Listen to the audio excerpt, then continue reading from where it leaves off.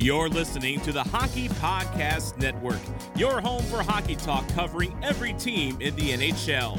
New episodes every Monday. Download at thehockeypodcastnetwork.com or wherever you get your podcasts from. It's Masters Weekend and DraftKings has you covered. This week, DraftKings is giving you a free shot at the $1 million top prize when you download and sign up using the promo code THPN. If you haven't tried DraftKings yet, this is the time.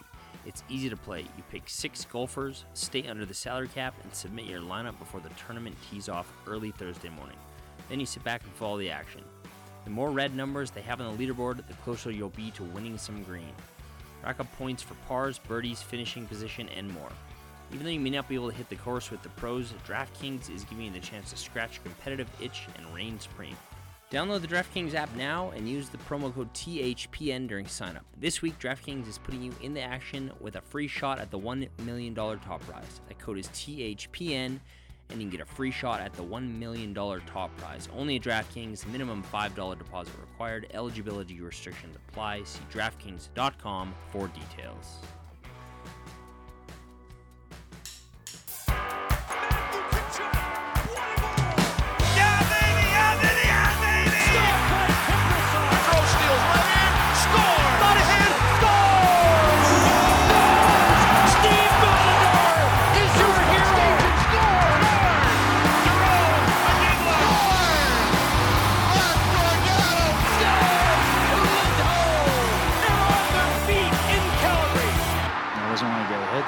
Off the tracks. What's up, everybody? Welcome back to the In the Dome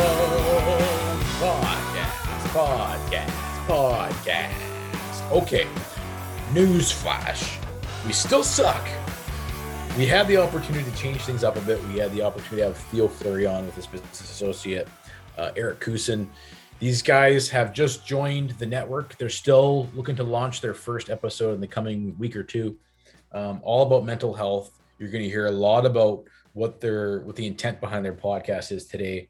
We got a chance to hear some great Flame stories from Theo. What else did you glean from that interview? Theo is great. Erik's story is really interesting too.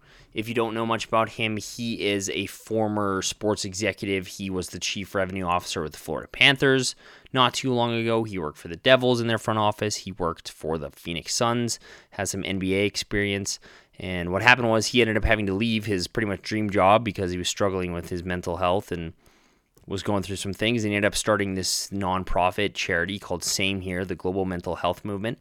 So they've started a podcast on the network called We're All a Little Crazy alongside Darren Ravel, who is a sports journalist, business analyst as well. So the three of them starting that podcast that's going to be available on the network very soon. Really good stuff from both of them. So it was a good conversation. It was heavier than we usually get on here. Yep. If you haven't read Theo's book, I like when that thing first came out, I couldn't wait to read it. It's fascinating just to see, the amount of, how dark his path actually got.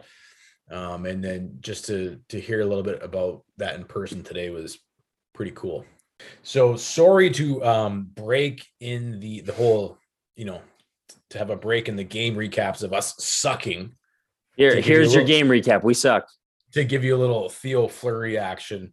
But on the next podcast later in the week, we will get back to covering the past games that we've sucked.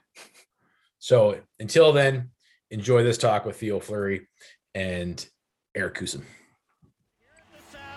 The home of Theo Fleury.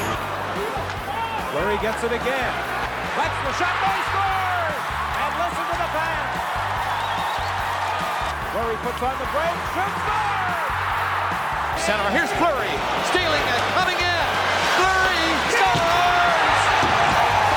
Fleury has done it again with a great effort, turning on the Jets and beating Richter. Ranheim in front again. Fleury scores!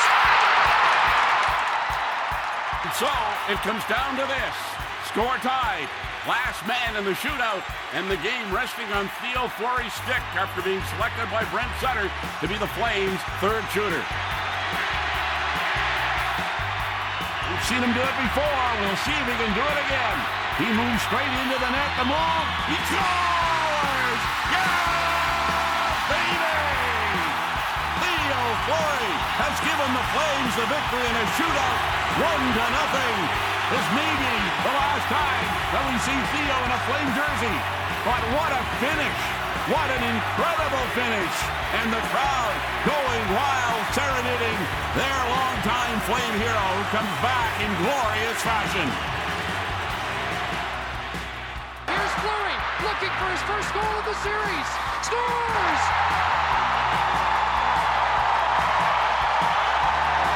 And Theoren Fleury and the Flames are in seventh heaven.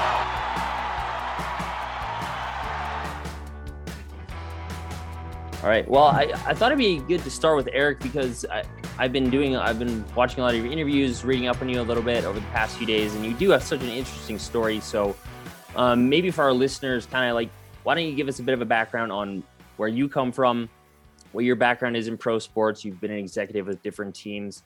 How does a guy who's a highly ranked sports executive go about starting a mental health nonprofit?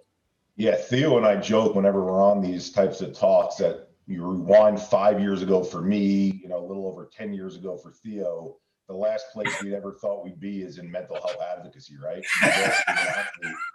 Yeah, you're not thinking in this space, especially because the world wasn't thinking in this space either. And so the cliff notes of my version of my story is, athlete growing up, then take that to the pro sports world. Not on the ice the way that Theo did in the office. And so NBA league office, a number of NBA teams, a number of NHL teams, and the most recent of which was new ownership group purchases the Panthers. I go down there to be their chief revenue officer. My life, if you ask me at that point, things are going in the direction I want. I'm a single guy moving to South Beach, right? A new team, new opportunity. What could be bad? And shit hits the fan for me 6 months in where my brain just sputs out like you wouldn't believe, like almost having a computer where the wires are cut out of the back. And I spent 2.5 years laying in a bed, staring at a ceiling, not watching TV, not listening to the radio, just dead to the world as these doctors try over 50 different psychotropic drugs on me, something called TMS therapy, where they shoot electromagnetic waves into your brain, and then ultimately shock therapy. The scary part of which was telling me that it was my last resort was shock therapy to get my brain shocked into seizures to try to essentially restart it. And where I actually ended up healing, because none of those things worked for me, was by learning through sharing my story with an integrative practitioner. It's a term Theo and I might both bring up again. Someone who understands there's a mind-body connection, that I had lived through this shitstorm of stuff with my older brother being sick for 20 years with cancer twice over a 10-year period, and septic shock and comas, and his chemo treatments, and breaking his femur bone, and being in a body cast, and his kidneys failing, and needing a kidney transplant, and then 3 of my close friends passing away. So when you go through a lot of shit younger in life, and for me it was between the ages of 8 and 23, and then your crash happens at 35, you don't have a connection believing that what happened to you before is now coming to fruition now, right? So it took me a while to put the pieces together on that. And then when I realized, holy shit, this thing called life is what mental health is, and the challenges we all face, albeit divorces, job loss, breakups, verbal abuse, sexual abuse, bullying, cyberbullying, loss of loved ones, sickness of loved ones. That's really how Theo and I connected, is that, in wanting to form an organization, because I saw our society talking about this topic in the wrong way. We were talking about it as 1 in 5 people with mental illness and depression, anxiety, PTSD, and that was it. We weren't talking about the common life events that we go through. To Theo's credit, I know he knows he's a pioneer, but where he's even more of a pioneer is by going through the shit that he did when he did. He's not out there right now telling the story of, let me tell you about my PTSD that I'm dealing with. He's out there telling you about, let me tell you about what I went through in my life, what happened with Graham, right? What happened with growing up, and some of the challenges in my house, and my father and my mother, and family dynamics. These are the things that are common to everyone, that now allows people to relate to this topic in a way that even in 2021, guys, the way that current celebrities are talking about is not helping us. The message is not when they're focusing on disorder labels alone, what is that telling the 80% of the masses out there that aren't, labeled those things? So hopefully that background's helpful. That's why I formed this, is to bring people like Theo and people with platforms together to say, we all go through it. Same here. There's no fucking difference from one person to the next. We're all human. Yeah, that's crazy. And Theo, I was reading an article. You were being interviewed by ESPN the other day. You had a quote that really struck me as pertinent. You were talking about how there's layers to it, and the discourse currently is, yeah, let's talk about it. Let's get clicks. Let's get eyeballs. I thought that was a really interesting and pertinent perspective. Yeah, well, it's. I would say that 98% of the campaigns out there are only adding more to the stigma. They're not actually doing anything to create forward movement, right? And so, what COVID-19 has shown us is basically there's been more opioid overdoses and deaths and suicides than there actually been COVID deaths, right? So COVID is another layer of trauma that's all been added onto everybody else's already, layers of trauma, right? And so nobody talks about trauma, right? Nobody talks about trauma. They get the that everybody struggles with mental illness and addiction, but they forget about the catalyst which brings you into those two categories, which is trauma, right? Right. And after my abuser left my life, what did I start doing? I drank, and I started doing drugs because it was a coping mechanism to suppress the emotional pain and scars that were left behind from that experience. And that carried on for almost 27 years before I came to the point where I was like, you know what? I've tried everything on the planet, and the last thing I hadn't tried was honesty, openness, and willingness. That was the only thing I hadn't tried. And when I did do the openness, honesty, and willingness, I became like the poster boy for sexual abuse, because everybody who had that experience was emailing me, private messaging me on social media. They were coming to my events and waiting till I was done speaking so that they could have the opportunity to approach me and tell me their story for the first time in their life. And so, there's a certain amount of, vulnerability, that Eric and I have championed, that it's the vulnerability piece that's going to get you out of, secrecy, hiding, pain, suffering, all of these things, right? Because, when I told my story, that's what really changed everything for me. And realizing the significance and, the epidemic proportions of trauma, mental health, and addiction in society is, mind-blowing. And we are seeing it now more than ever because, they've taken community out of our everyday life. They've taken relationship out of our life. We're isolated. We're alone. All these things are absolutely the worst thing for mental illness, And so, when Eric called me the first time, and, for Eric, he was laying in bed for 2.5 years, went to a breathing class, and all of a sudden he's not laying in bed anymore.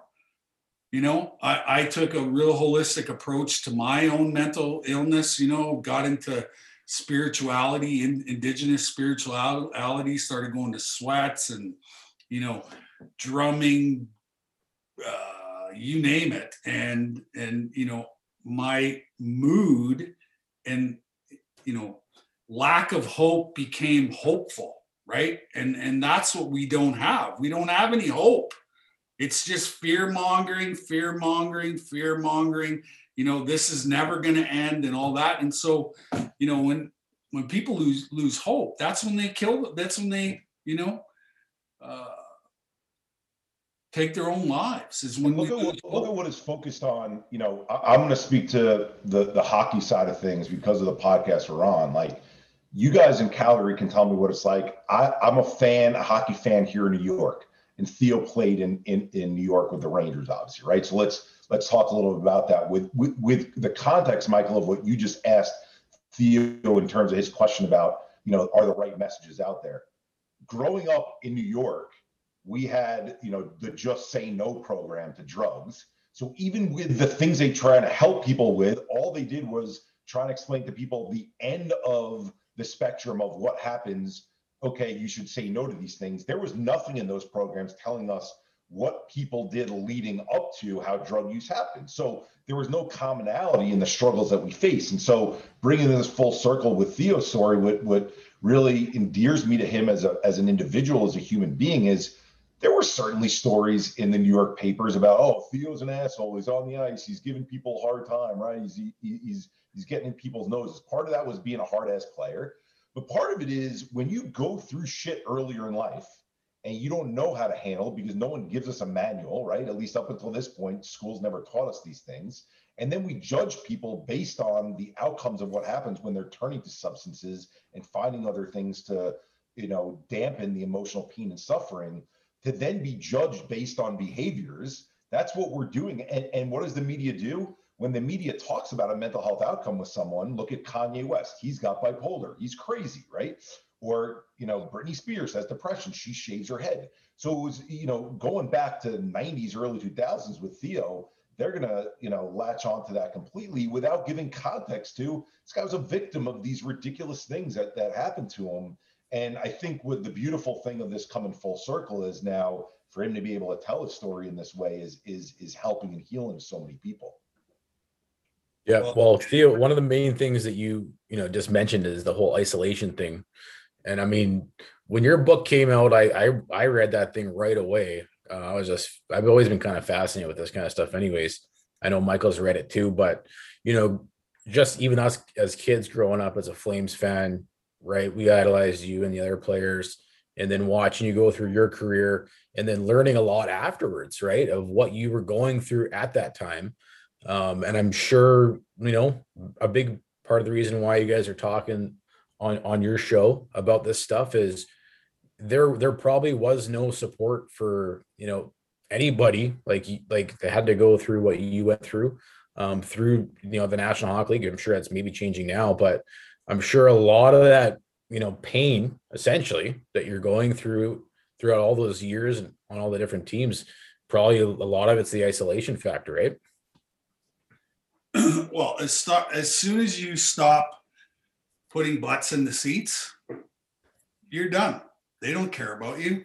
You're just an asset. You're a piece of meat. You're a commodity. And, you know, when your time runs out, that's it. Right.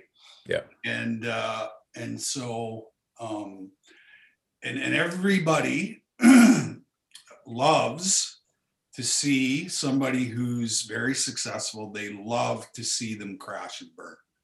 Everybody loves to see that, you know, and in my case, it was no different. And it's amazing how much they love the comeback too, right? So, yeah. There's two different ends of the spectrum. Yeah. But,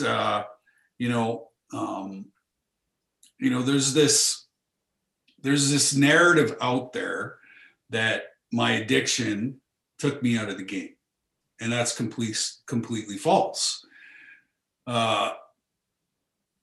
Right about the last part of my first season in New York is when I started having issues with mental illness. So, you know, I was, you know, having panic attacks and I couldn't fucking sleep. And I was just like, what the hell is all this? And then one night at Madison Square Garden, I'm standing on the top of the circle and I just fucking tip over, right? Out of the blue, I was looking at the clock and the clock went blurry and fuzzy and I just went down. So I went into the dressing room and the doctor was waiting for me.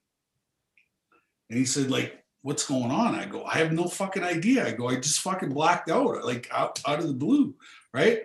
So what does he do? Writes me a fucking script for these fucking pills called clonazepam.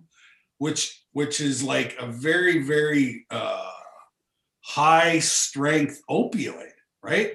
And so I was on those for, I don't even know, a year and a half and all that. And so, you know, it was, and then, you know, I was in Chicago. I should have never been in Chicago. You know, after we won the Olympics in 2002, I should have just retired because I had no desire to play anymore. I'd accomplished everything I needed to accomplish in the game. I hated practice. I didn't like working out, none of that stuff. You know, I still enjoyed playing the game because, you know, I'm a very competitive guy. So I love the, you know, the competing part, but all the other bullshit, you know, like I don't need to be, you know, doing bull in the ring, you know, after practice with fucking these young guys, you know, or battling in the corners, you know, after practice. You know, I was so done with all that bullshit. And you know, if you play for the Sutters, by February, you don't even want to be at the rink because they've sucked absolutely every last ounce of energy mentally out of you. You know, like I remember playing for Brian in Calgary, and you'd walk into the dressing room at 8:30 in the morning for the morning skate, and he'd be fucking standing there like just frothing at the mouth and just like, and he'd come up to you and he'd fucking drill you in the arm and he'd go, "Are you fucking ready?" And I'm like, "What time is it?" Like, he's like, "It's 8:45. I go, "What time's the game start?" He says 7. I go, "I'll be fucking ready at 7, but not right fucking now." I said, "I'm just fucking wiping the sleep out of my eyes, you know?" And, you know, and then I had all those, you know, the Pierre Pagets and the Dave Kings of the world we were blind from watching fucking video. Like, it was just ridiculous how much video we watched and, you know, all that stuff. And I wasn't that kind of guy. I just wasn't that kind of guy. Throw a puck out on the ice, I'll give you absolutely everything I got. But all that other bullshit, no, that wasn't for me. Yeah, well, interesting you bring up the center thing so early. I mean, that was one of the things we wanted to ask you. I'm not sure how much you follow the team now, but I think you keep some tabs. Obviously, you know, Daryl's the coach. What's your take on the new coaching hire? What do you think it's going to be good or bad for the team? Well, as you can see, it's not going very well, right? No. Well, they've lost 7 of their last 8. Yeah. And, you know, that team has not responded to any kind of coach. You know, they've had players, coaches, they've had hard asses, they've had, you name it, they've had it.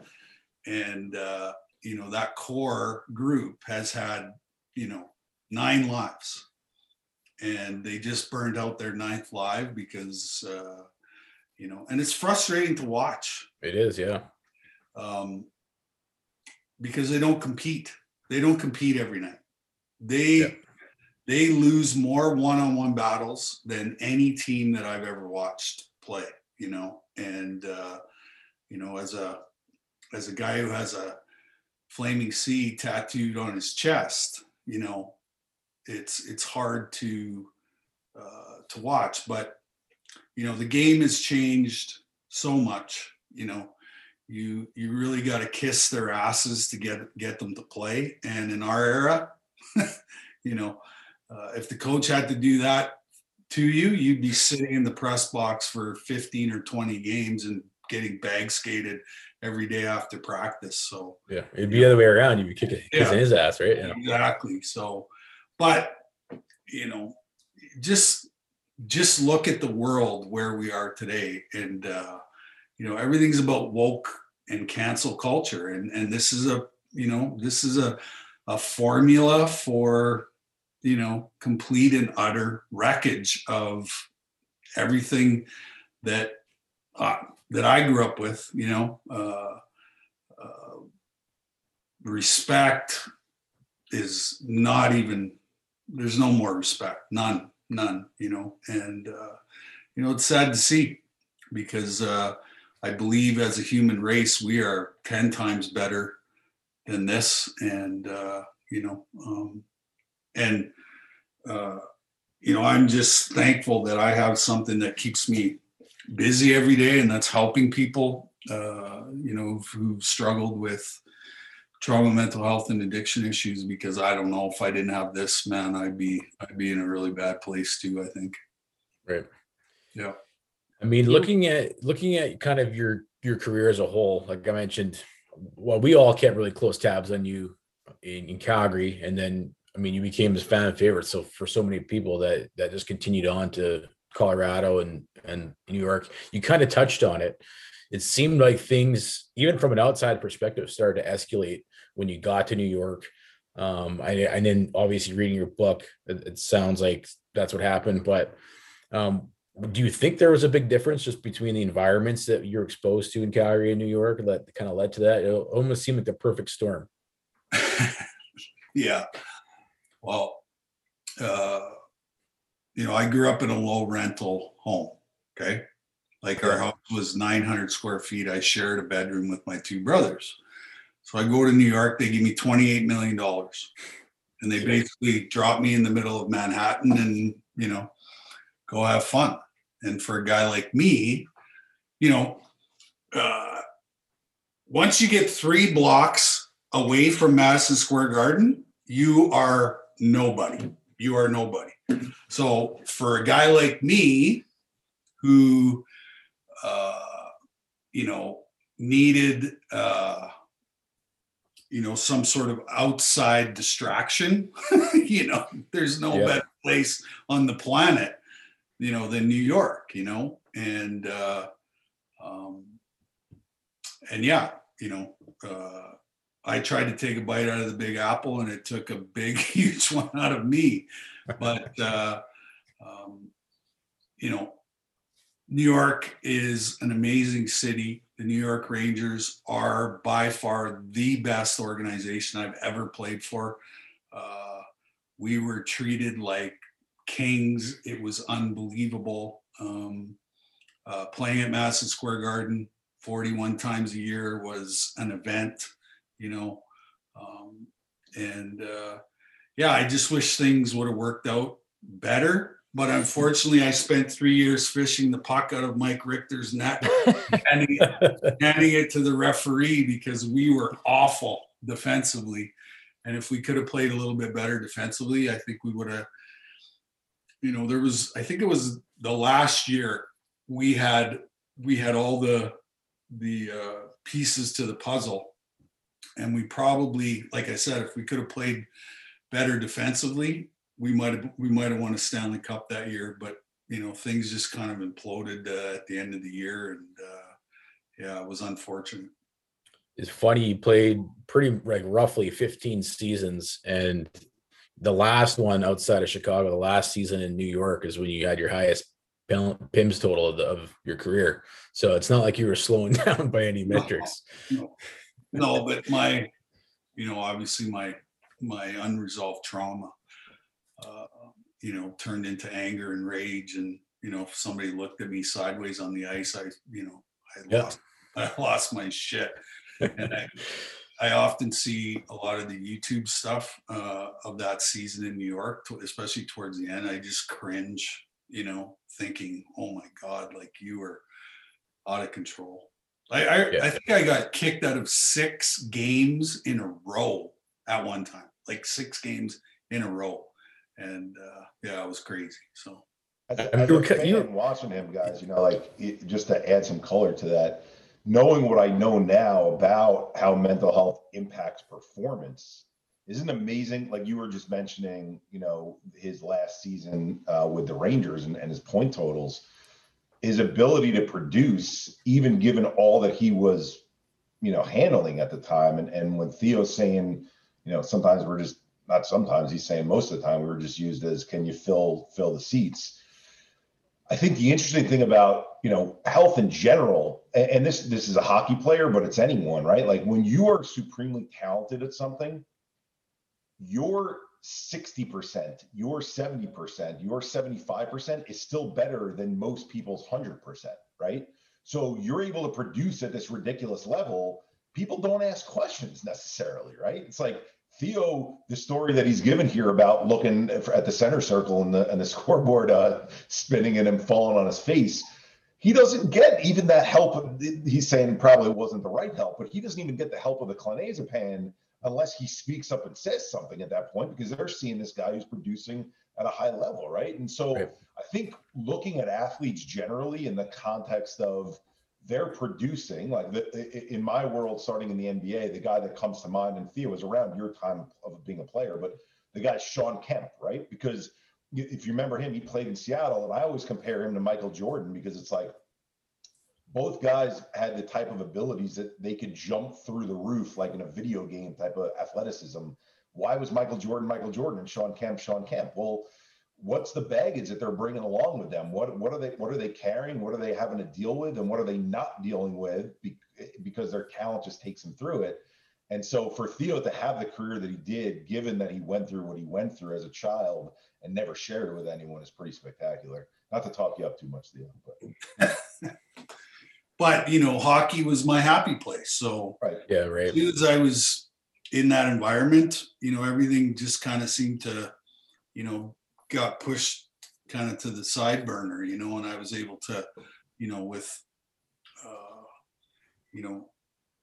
like, I don't think people realize how much talent I had, like just pure natural ability and talent, because that's ultimately what carried me through, those 15 seasons was, and a lot of people say, well, I read your book and, how the hell did you do it? And I'm like, I don't know. I just did it. And I look back on all that, extracurricular activity I did off the ice. It was just pure talent and ability, that no matter what shape I was in, as soon as I put on the uniform, as soon as they dropped the puck, I was able to navigate and figure out how to be successful, Well, you look at those teams you were playing on with the Flames, like post Stanley Cup, they're dismantling. McInnes is gone, Gilmore's gone, Roberts is gone. You're still there, pretty much single-handedly,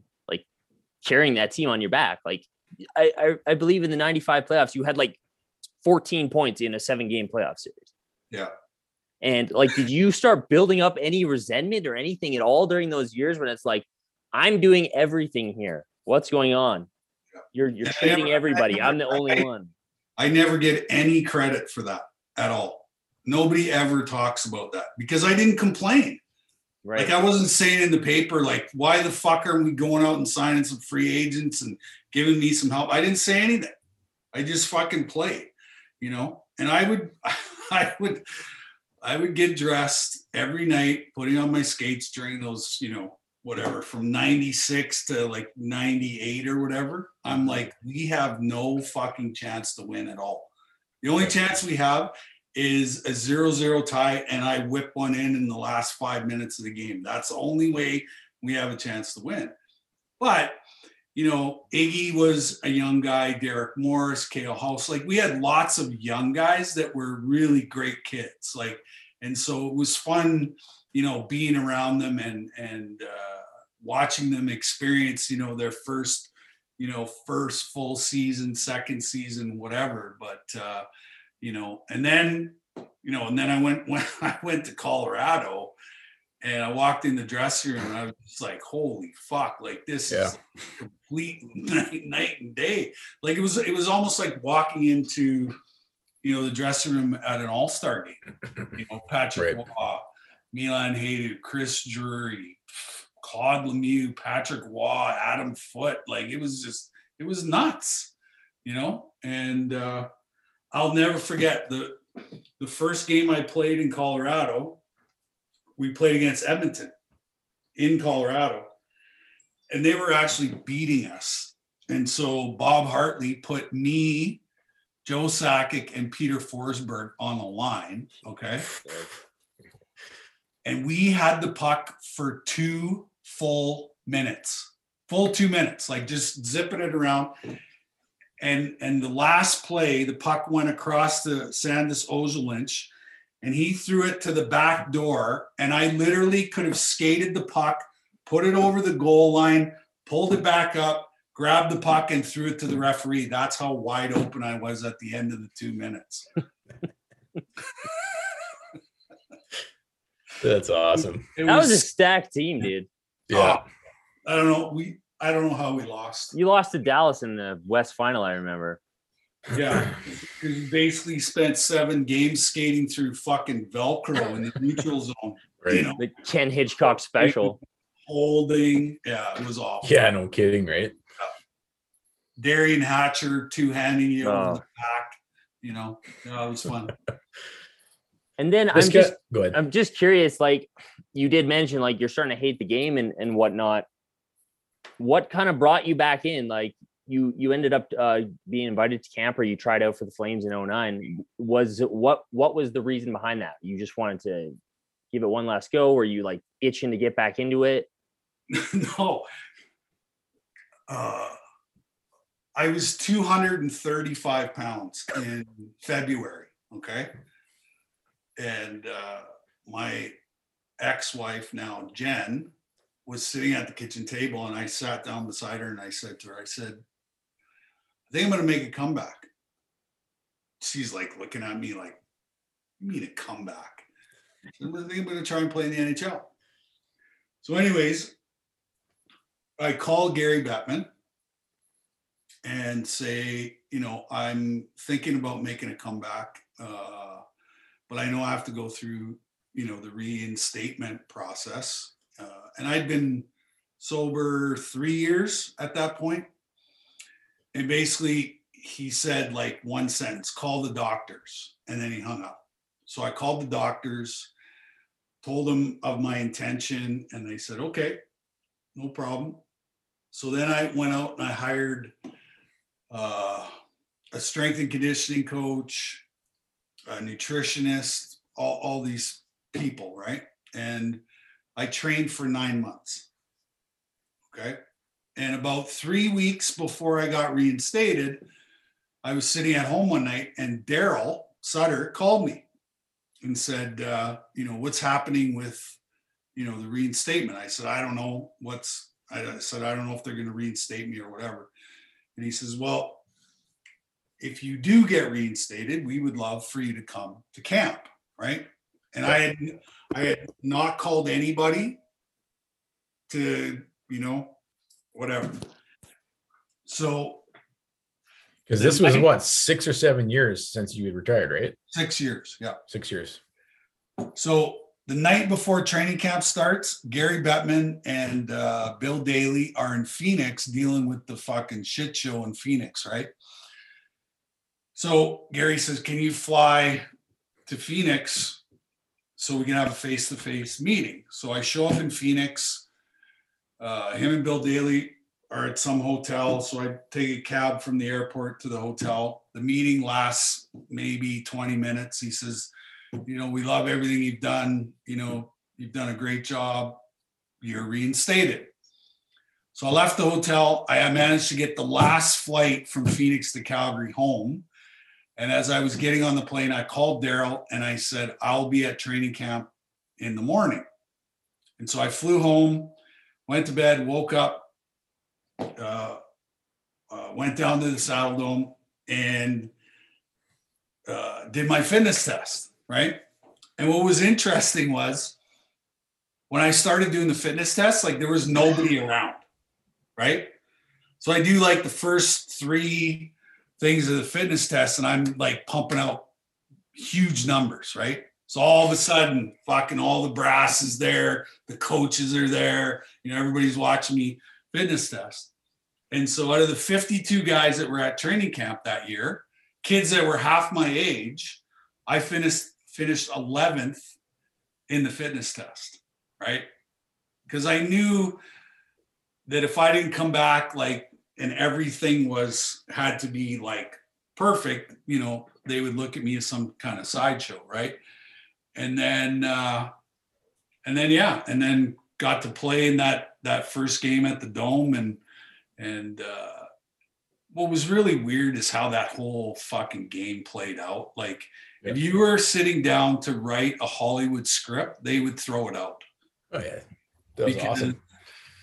I can't remember if they it was either us or them that were leading, and then the other team came back. So now it's overtime. And in overtime, we get a power play. And so they send out Jokinen and Iginla and Phaneuf and somebody else. And right at the end of the game, Jokinen shoots the puck in the net. And instead of the red light coming on, the green light comes on. They ran out of time, so sets the stage for the shootout, right? Yeah. So Brent Sutter was coaching, and I'm sitting on the bench, and I get fucking kicked in the back of my ass. And I look back, and it's him. And he's like, "You're going to shoot second." I was like, okay. So the first two guys go in, they miss, right? So sets the stage for this, so I jump over the boards and I fucking start laughing. Because I'm like, how is this fucking happening? Right? This isn't real. So after I laugh at myself, then I say to myself, well, I got to fucking score now, right? Like I have to score, right? And I'm a shooter on breakaways. I've always shot on breakaways, always. So that was my plan going in on the shootout. So I pick up the puck, and I look up. First time I look up, the goalie's already in the spot where I'm going to shoot, right?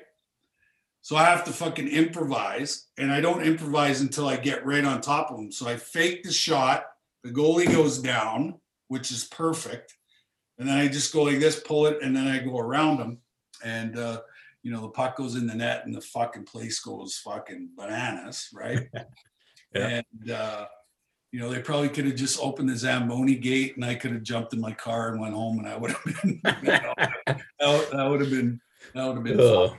What was really interesting was I got home after the game and I went on social media and like, it was unbelievable. Like the stuff that people, like even my wife, who'd never even watched me play a game in the NHL, my ex-wife, said to me, she's like, do you realize that there were grown men crying in the stands when that puck went in the net? And I was like, no, I had no idea what was going on. But it was it was a great run. And I remember the day that I got let go because I called Jen and I said to her, I got released. And you know what she said to me? She says, why don't you just go 3 hours up north to Edmonton? She goes, they'll take you in a second.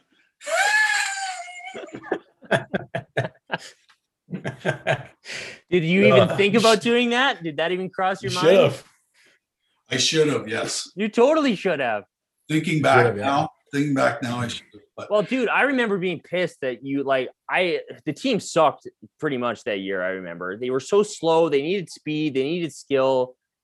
I was pissed when they. I still remember that goal. I remember you celebrating the corner, and at that moment, I'm sure a lot, like most Flames fans, were like, "This is it. We're getting Theo back." Yeah. I mean, all the fans wanted you back, so I don't know what the big deal was, but. I know I had 4 points in 3 games. I was playing 5 minutes a night, maybe. I didn't get any power play time, didn't kill any penalties or nothing. And I'm like, just keep me around for the shootout. Like that's my fucking specialty is the shootout. I never miss breakaways ever. Shootout, power play. Yeah. Did they give you a reason or they just said you're cut? Yeah, they wanted me to be in the top 6. And I said, listen, pal, I haven't played a fucking game in 6 years and you want me to be in the top 6? I said, give me like a month to like get my bearings and, work on, like I knew I'd lost a step, but my mind was sharp, and the game had changed so much in 6 years. Like it had changed a lot. And it was it was a really structured game, right? So it was easy to play. Like it was so easy to play because, as a winger, it's easy to play in that kind of system because you don't expend a whole lot of energy, right? And every coach around that time was coaching for a 0-0 tie, and you get a scoring chance in the last minute. Like that's how they coached back then. So it was really easy to play, but they wanted me to be in the top 6, and I guess my 4 points in 3 games, wasn't good enough. So. Well, I mean, no disrespect to Nigel Dawes because he's a fine hockey player, but I think he would have been a better top 6 player than Nigel Dawes. Yes. So. Yes. And could you imagine, maybe even earlier in your career, but being able to play without all the hooking and holding and all that, like you would have went off. Yeah. Yeah. Do you have any? I would have scored 100 goals. Yeah, probably. No red line, no hooking and holding. Oh. Yeah. Well, dude, I've watched some of your highlights over the year, and it's like it's unbelievable. Like pretty much every highlight I see of you, your teeth are all knocked out, you're all bloody, you just got high stick, you just got whacked. It's insane. You should see me in the morning trying to get out of bed after all that bullshit. No shit, eh? Oh man. Yeah. But it was, it was a blast, the first part of, the Stanley Cup, and then, those 4 or 5 years after we won the cup, it was a lot of fun to be in Calgary. It was a lot of fun to be with the organization. There was so much talent and, so many great players, and, it was a lot of fun. I'm kind of curious, maybe like a 2-part question, but we've been curious. I mean, there's been a number of Flames numbers that we think should be retired that haven't. What's your take on the whole, not having your number retired, not part of the Forever a Flame, this and that? I'm just an average NHL player. That's all. Just average, Yeah, pretty much it. Points, average player, Yeah. Well, even the Hall of Fame shit, like it's ridiculous at this point, to be perfectly honest. Again, 1,000 points, like it's unbelievable. And I mean, well, here's my argument for the Hockey Hall of Fame. So there was 4 best on best tournaments in the 90s. Okay. 91 Canada Cup, 96 World Cup of Hockey, 98 Olympics, and 2002 Olympic Games. Guess who was on all 4 of those teams? Me. Mic drop. See you later. Thanks. Yeah.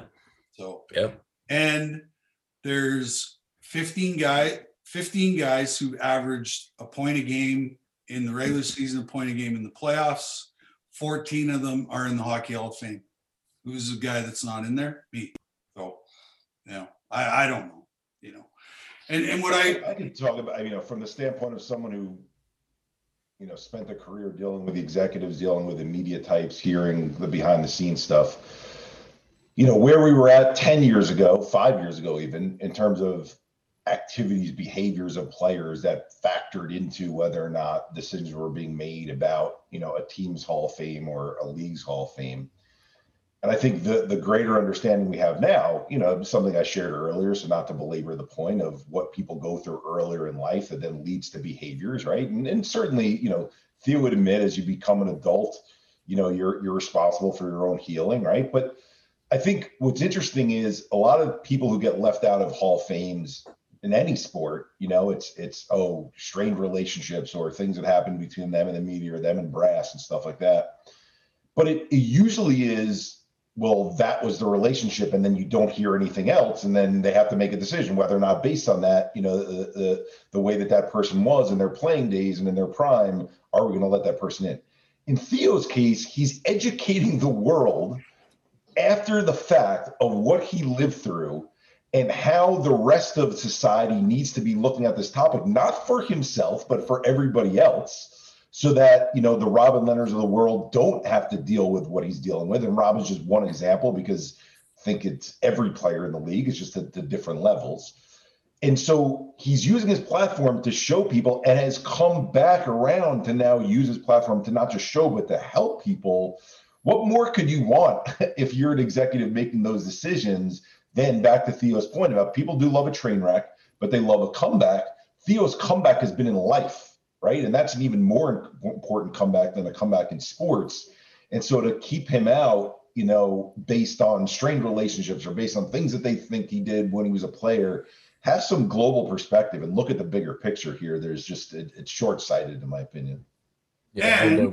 And I was sexually abused in the game. Right. In the game. In the game. Right.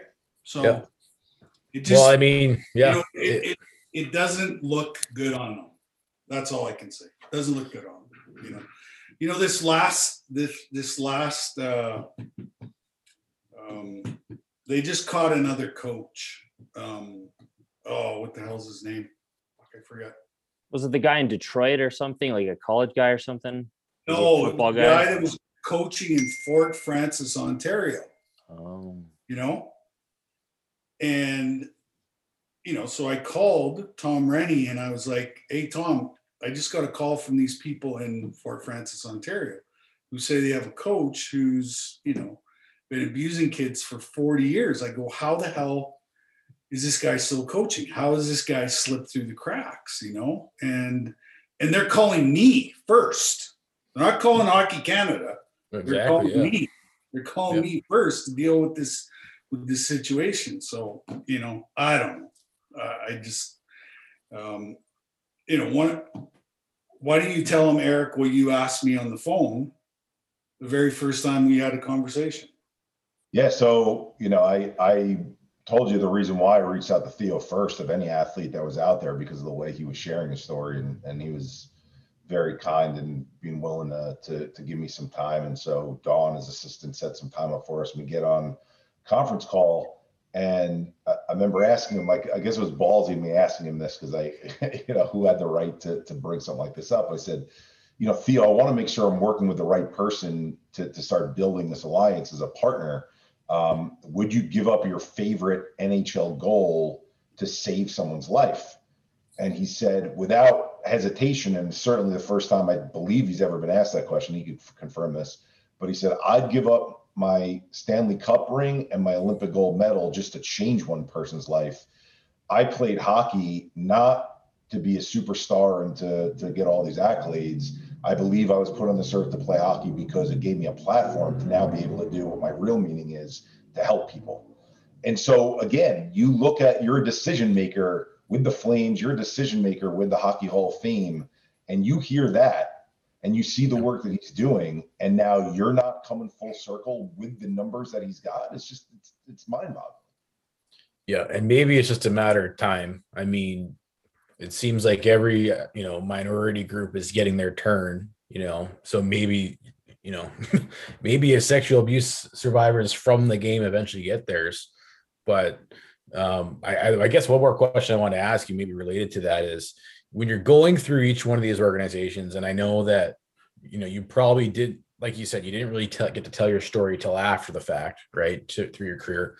But obviously the organizations know something's up with Theo. I'm just kind of curious, how much support did you find from organization to organization? And I guess it really escalated later on. So maybe, there's a difference in what was noticeable, but how would you just kind of treat maybe the league as a whole and the organizations, individually, in terms of how much support you felt like you had? There was tons of support. When Coatsy was a GM in Calgary, he called me aside a few times and just said, hey man, I've been hearing some stories about you being out on the town. He's like, do you want some help? And I said, no, I'm okay. I went to New York. Slats, Glenn Sather did the same thing. When I went to Chicago, they knew my history, that we actually hired a guy to travel with me and everything. And, I just wasn't ready for the help, and that's ultimately, I would say the majority of people that reach out to me are moms, dads, grandpas, grandmas, aunts, uncles, who as a kid going down the wrong path. And, I automatically, email them back or respond to them on social media by saying, does this person really want help? Right. Because if they don't want help, there's nothing you can do to help them. Right. And everybody in my life knew that I was going down the wrong road. Right. And the last person to see their lives going down the drain is, guess who? Yours truly. And it wasn't until, I left the game, because I still had a year left on my contract in Chicago. And I just didn't show up.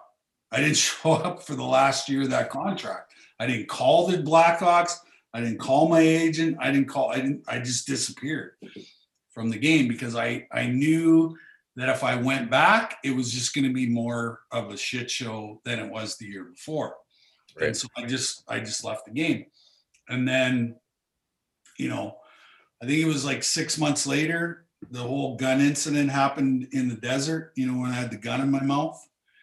But I really believe that that was the turning point, because I realized that I actually wanted to live, and I needed to change a whole bunch of things about my life if I was going to continue to live on this planet. And the first thing was, you know, obviously to get sober, which I was able to do. And then, you know, and then everything just started to fall into place, you know, and then the book happened, and that, you know, the book really took me in a completely different direction, right? Because when I left the game, you know, I didn't have a degree from Cornell, you know, when I left the game like Eric does. You know, all I had was a grade 12 diploma from Vanier Collegiate in Moose Jaw, Saskatchewan. You know, I had more than half my life left to live, and I didn't have a plan B, C, D, E, F, G. I didn't have a plan. And, you know, the book, you know, completely changed that plan. And what happened was I really stepped into my true purpose in life, and that was to, you know, to be an advocate and to help people who, you know, had similar experiences as myself to, you know, find healing and recovery and all those amazing things that have happened, you know, since I left the game. But I wasn't ready for help. I wasn't ready. You say you weren't ready for help. A little bit of that is society's failure, still to this point, this day, of normalizing what even it means to ask for help. And I'll use Robin as an example. We did an event, guys, with Robin a little over a year ago when Robin started working with us. And someone in the crowd, after Robin shared his story, said, "Robin, do you think you're one of the few guys who deals with stuff, or are you just one of the first few guys that's open?" And Robin goes, "Oh, you mean the player who taps his stick on the left corner of the locker 7 times, always 7 times before he leaves and go out on the ice, that the coach calls a routine? Yeah, that has nothing to do with OCD." And the guy who comes up from the minors, who, you know, was just killing in the minors and scored 30 goals in his last 15 games, and he comes up in the first 10 with us, he shits the bed and he can't score at all, and they just call that jitters. Yeah, that's not performance anxiety at all, right? And so the normalization of, like, even the, you know, Theo was talking earlier about the taglines and how they just don't fit. Like, we're telling people it's okay to ask for help. It's a strength to ask for help.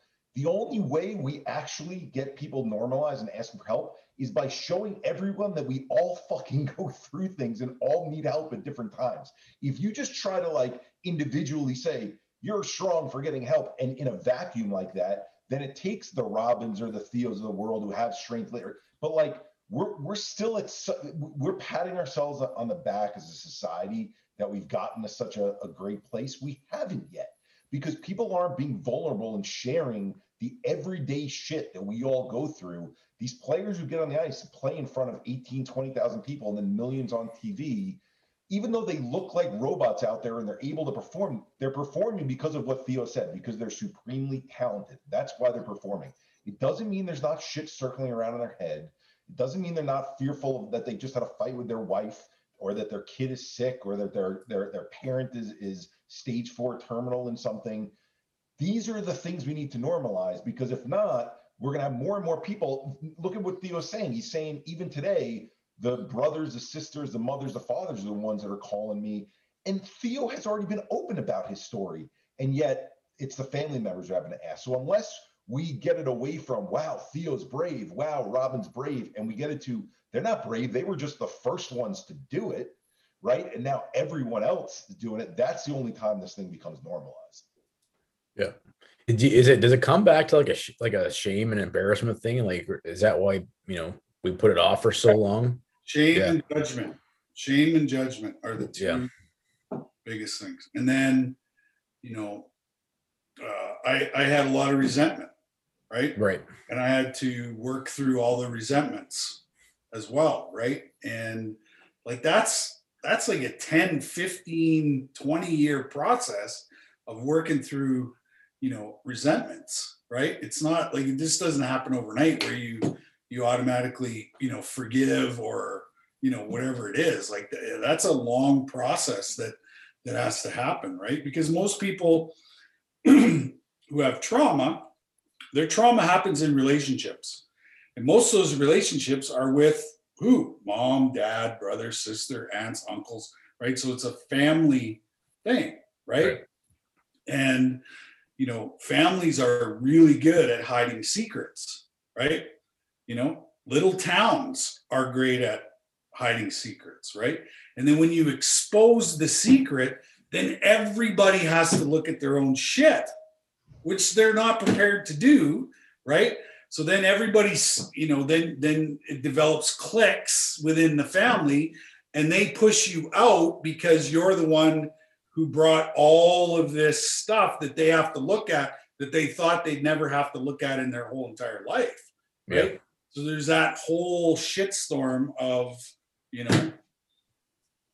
And when you're a high level performer like Theo was, but the reason I was talking with you guys before about the topic's not just about hockey or sports, about anything. So take any high level performer, right? Accountant, doctor, like a store shop owner, like people who just are ambitious and want to be the best at what they do. One of the reasons I know you asked Theo, is it shame? Yes, shame is a big piece of it, but another big piece of it is I've been able to white knuckle it and get through any challenge I've been able to get through in my life before. So why should this be any different, right? When a player was playing harder than me, I'm going to now kick their ass and play much harder than they are. And I'm going to beat them, right? So part of it is also like this misconception that with our brain, we can outthink our brain. And that is the recipe for disaster. I can tell you that firsthand. Theo can tell you that firsthand.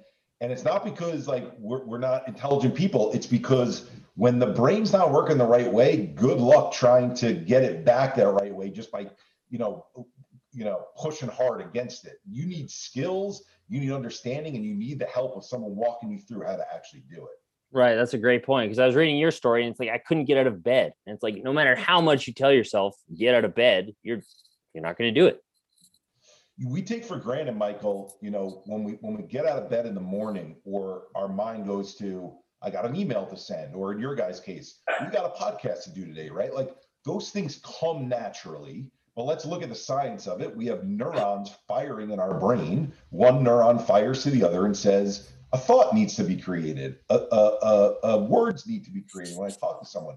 When the neurons aren't firing, or there's no, software in the hardware, like the neurotransmitters to fire, I could know in my brain that I want to get up or that I should be getting up, but there's nothing in there making me do it. So people you have to get to that level of dysfunction to understand it sometimes.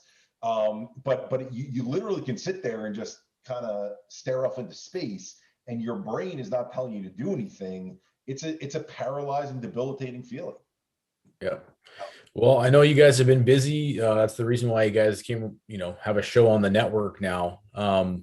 Maybe we can wrap it up. Like, what advice do you guys have for people listening that need to take that next step? I know that's probably what your podcast is all about. Like you keep on saying, normalizing this, right? Because how else do you reduce the level of shame and whatnot that prevents people from getting better than that?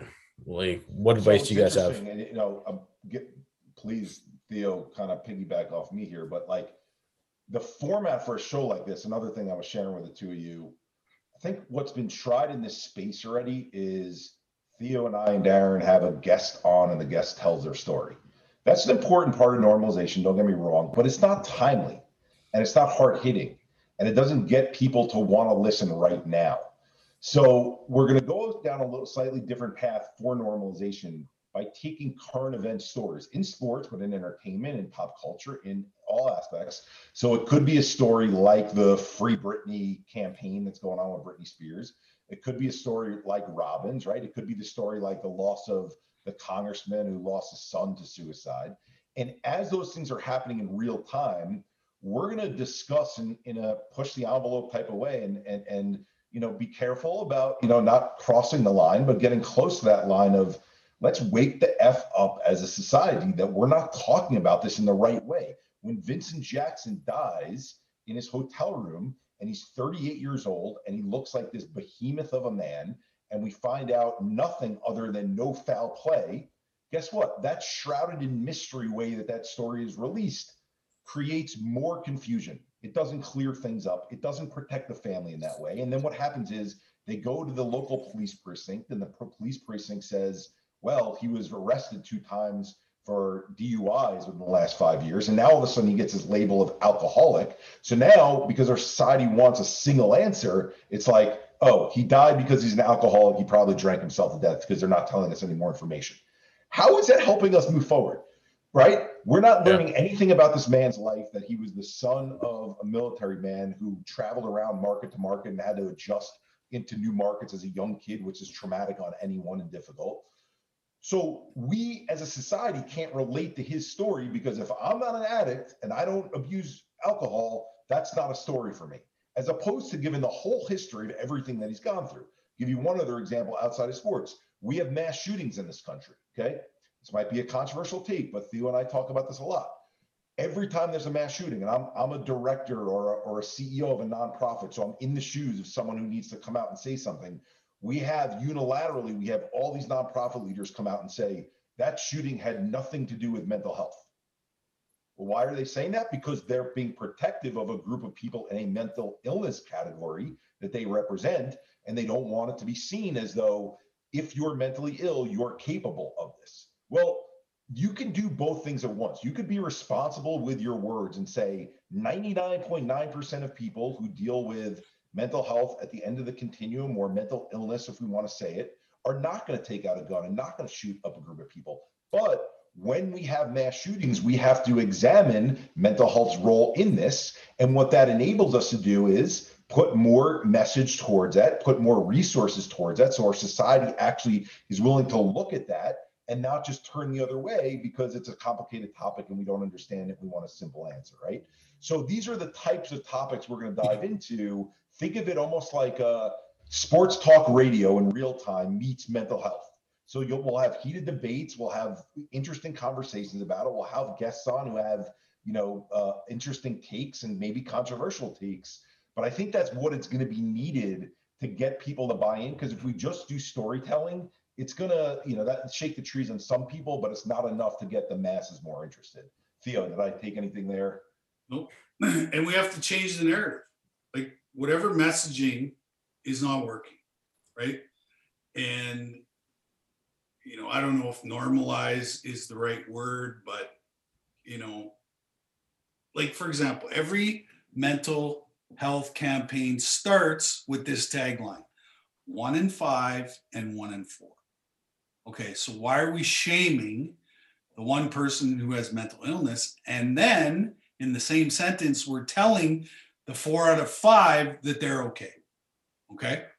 Well, this is at like epidemic proportions. This is bigger than COVID will ever be. Okay. And so I've been in this space for almost 13 years. And what I know is it's 5 and 5. It's all of us. And in order for us to get out of this space where people are taking their own lives, because that's ultimately, the last straw, and you're staring at 2 individuals who still have suicidal ideation, right? We still have that. I still have that. But what I've come to understand is it's part of having a depressed brain is that I'm going to have thoughts every once in a while, and that it's normal. Having those kind of thoughts is normal. It's not, you're not crazy, you're not anything, right? And so, the more conversations we have with people who are on healing journeys. So people, like myself, had a gun in my mouth. Eric couldn't get out of bed for 2.5 years, staring at a pill bottle going, take the pills, take them all, to this. How do we get to this place where I can actually manage my life day to day? And I have mental illness. Right? And I don't think there's a cure. It is based on my routine, right? And nobody talks about the routine. Like what's involved in the routine? Well, there's 10,000 different modalities out there that have nothing to do with big pharma, right? Because big pharma owns mental health. And we don't want them to own mental health anymore. We want people to use these 10,000 modalities, come up with the 5 or 10 best modalities that fit for you so that you can have peace, joy, happiness, and serenity. That's the ultimate goal for anybody who has, mental health struggles, is peace, joy, happiness, and serenity. That's what it's about. And so, the podcast, we're going to bring in practitioners and functional medicine people and, people who are doing medicine differently than what we're doing, because what we're doing is not working. It's not working, right? And so, the idea of the podcast is to change the narrative, change the conversation, bring more people into the conversation, right? We want the 5 and 5 to come into this conversation and go, you know what? Yeah, I am struggling with depression. I am, all these labels. And then here's the solution. And you get to pick what your solution is, And you guys know better. I'll end the part on the podcast about this. Jordan and Michael, you guys know better how important long form is to people's perception.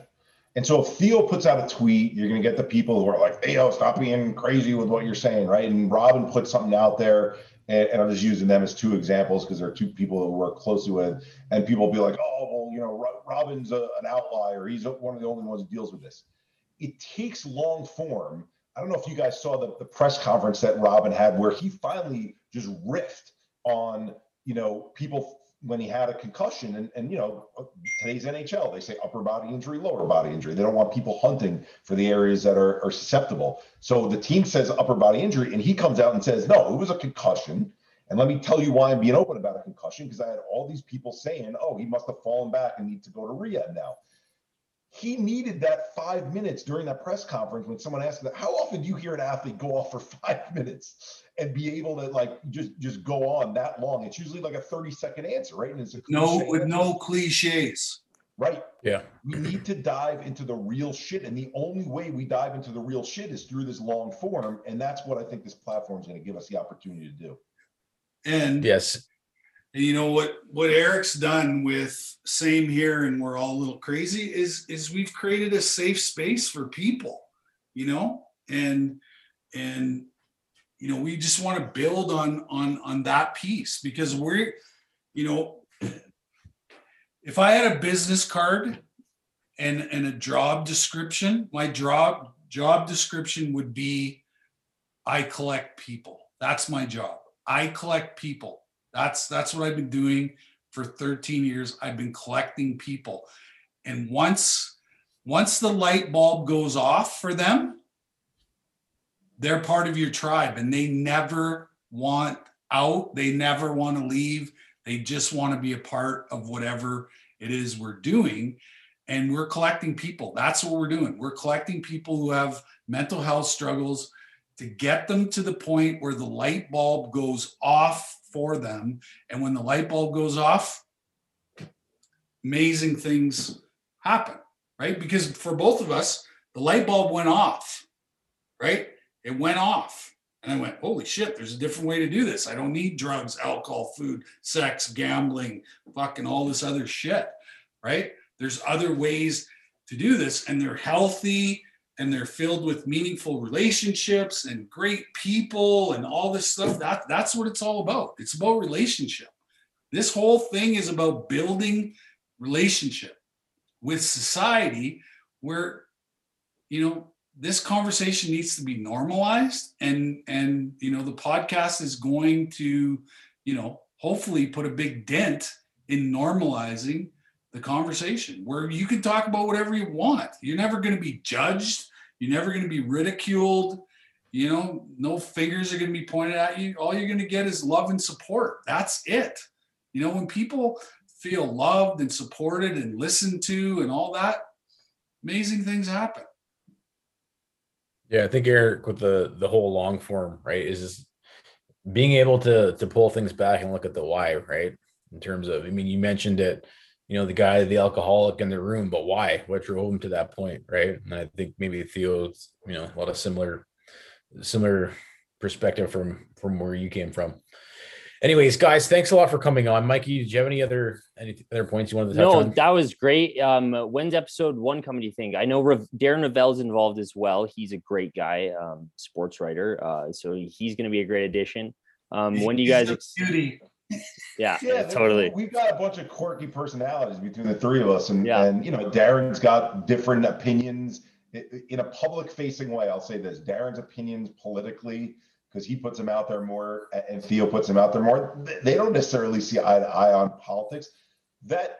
That gets pushed aside when it comes to how do we come together around a topic like this. And it thank God, by the way, we need more of that. Holy shit. Right, exactly. And I think that's going to be the beauty of this. So thank you for asking that question, Michael. Looks like right now, Friday of next week is going to be when the first episode comes out. So we've got a promo episode, just a 3-minute riff between the three of us of, you know, some of the things that you're going to hear on it. And the reason why I didn't have like a definitive date to start is back to the whole wanting it to be timely. If a major story comes out between now and some point next week, we want to hone in on that, right? We don't want to just focus on something that was even 2 weeks ago. So look forward to people checking it out. And we really appreciate you guys having us on. This has been a fun hour plus. It's been awesome. I mean, Theo is a titan in Calgary, to say the least. And I mean, it's been great meeting you as well. So we really appreciate it, guys. Yeah, no problem. Likewise, guys. Our pleasure. We'll be in touch and do more of these with you. And I've got an idea to throw at you just before you go. So you're a sports executive. I mean, Theo, you could follow in the steps of like Joe Sakic or Stevie Y. I mean, we need some management in Calgary, dude, maybe at some point. You can throw a good team together. Just throwing it out there. I already offered my help and they declined it. So they would, eh? They would. I'm too smart. I was gonna say you've got way too good of ideas. Yeah, exactly. Yeah. First thing I do is fire the scouting staff, all of them. Fire them. We've done a horrible job of drafting. Face it, you know. We've done a bad job of drafting. Like, I'm an Islander fan. It's hard to see teams moved away a little bit from Pat LaFontaine back in the day, if you guys remember him. I worked for the Devils, even though Marty's there. You don't see a ton of, you know, Stevens being invited back again, or Danico being taken from the play-by-play to actually doing stuff in the front office. So unfortunately, this happens a lot. You know, there's ego. All the propeller heads are all afraid of us old guys who actually played the game. Yeah. You know? That's why they say stats are for losers. And it's true. Awesome. That's awesome.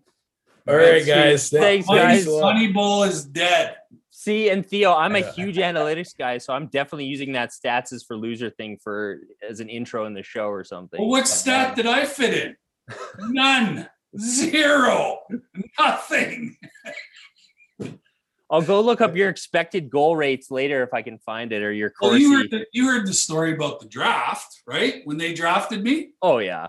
Al McNeil threw his pen across the fucking table and said, we drafted another fucking jockey. Yeah, no, you just drafted your franchise fucking player. I was watching a thing with Crisp, though, Terry Crisp, right before this. It was like from your rookie year, and they were speaking poetic about you. They were like, oh, Theo's put up points everywhere. He's going to be awesome. Yeah. So Crispy knew what was up. Well, Crispy had me at the under 18 in. Oh, that's right. Yeah, so he already knew what I could do. So yeah, the rest of them. I love watching the playback of Cherry trying to pronounce Theo's. I've got a new idol. His name is Theo Fleury. Fury, Tyson Fury. Yeah, Tyson Fury. Yeah. All right, boys. Sweet boys. Thanks a lot.